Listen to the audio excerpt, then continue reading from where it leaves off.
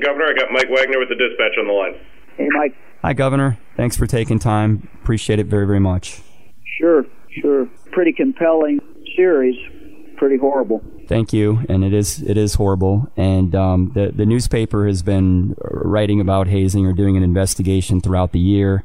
It actually started back in the spring when we decided to take a look at how often hazing is finding its way into the criminal justice system. It's considered a fourth-degree misdemeanor currently under our law, and we found that at that time anyways, there were only 5 hazing charges in the courts in all of the major universities in our state. So it's rarely finding its way into the courts to police. But just in general, your reaction to every university official we've talked to, law enforcement, prosecutors. This is a problem that plagues campuses across the country, certainly here in Ohio, and it seems to be escalating in its nature with spiked paddles, with locking pledges in cages, with forcing them to do cocaine, and so on. Your reaction to how this has become an increasing threat to college students? Well, it's a horrible thing that when someone goes off to college at 18 years of age, or 19, or 17, this is not something that parents would expect to happen. This is 2019. One would have hoped that this behavior would have gone away. It certainly has not. Clearly there has to be a change in culture at some of these fraternities, some of these bands. Several things need to be done. We need to give prosecutors more tools. The definition of hazing needs to be revised and expanded. It's a very narrow definition. Mm-hmm. If you look at the definition, let me pull it out here. I know you looked at it, but, initiation, the use of the term initiation in this definition limits it. It certainly should be expanded and broadened. Second, this should be at a minimum a fourth-degree felony. If I was writing it, I would make it a fourth-degree felony with the ability to increase from a fourth degree up to a even more serious, depending on the harm to the individual. Mm-hmm. And I think that there also should be a requirement, of a reporting to the local police. That once the university has information about it, they should have a duty to report that within 24 hours to the local police department.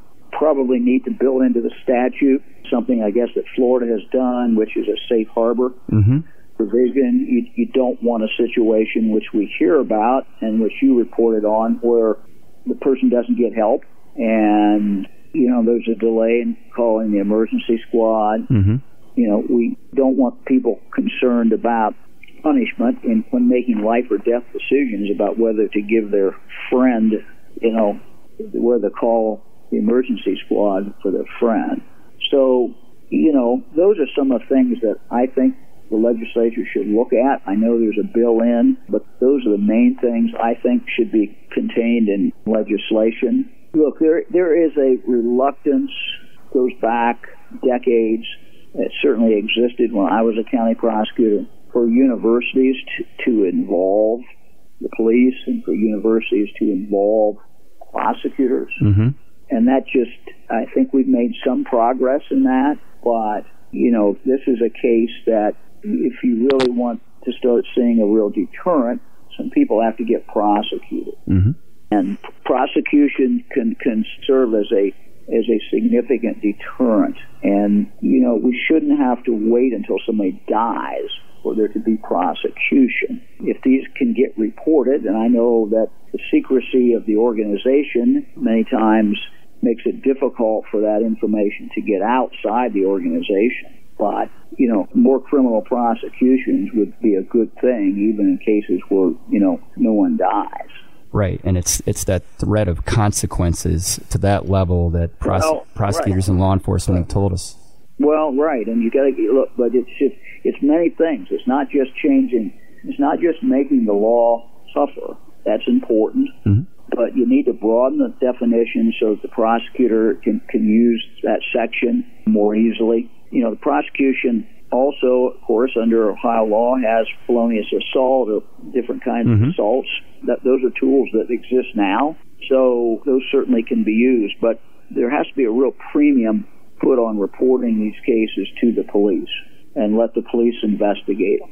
And I think that's just as important as increasing the penalty, although I'm certainly in favor of, increasing the penalty. We have developed a pretty close relationship, obviously, with the Wiant family, who lost their son, Collin, at Ohio University last year. And they have very much been engaged and involved in trying to raise awareness to this, change the culture that you just spoke to, but it was really important for them to hopefully that Ohio would join the other 11 states that would make this a felony and increase the penalties. And they asked us, do you think the governor would support that? And clearly you're now telling us you do. So what message personally would you have to the Wiant family? Well, there's nothing worse than losing a child. My wife Fran and I know that. So, first, my deepest sympathy to them. Second, I thank them for trying to make something positive out of this tragedy and trying to change things.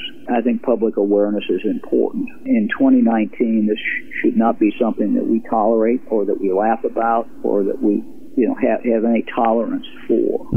I truly believe there has to be zero tolerance for hazing. And, whether someone dies or does not die, these are still reprehensible conduct. Look, I think any parent sending a child off to college after reading your story or stories would be very apprehensive about their child getting involved in any organization that might have hazing involved. Agree. Were you in a fraternity? No. Okay. I was married. Well, you preempted my other questions by speaking to the main issues all on your own. So So really appreciate your time, and this is an issue that we're going to continue to dive into. Thank you for doing that. I mean, this thing cannot just go away until the next person dies.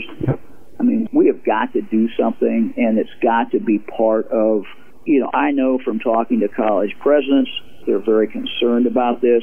I guess, the only thing I would add is that this has to be treated with, great seriousness, and there has to be significant effort made on every campus for prevention. And I know many colleges are doing that, but I think every college, every university has to do that. We've seen this in fraternities, we've seen it in bands.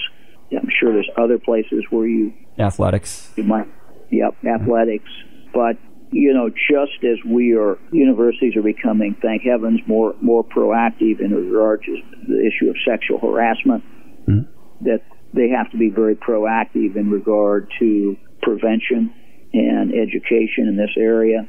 They've got to make it so that it can be reported easily. And candidly, when it does occur, universities have to be very quick once they find out about it to refer it to the police and to the prosecutors, because the criminal justice system exists for several reasons, but one of the main reasons our criminal laws exist is to provide a deterrent. And there's no more effective deterrent than some well-publicized prosecutions. Yep. I appreciate, again, you're always accessible. And if Dan's on this call, again, I called 2 days ago and he made this happen. So thank you. Okay. You're welcome. Mike, thanks. Thanks, Governor. See ya. Thank you. Thank you. Bye.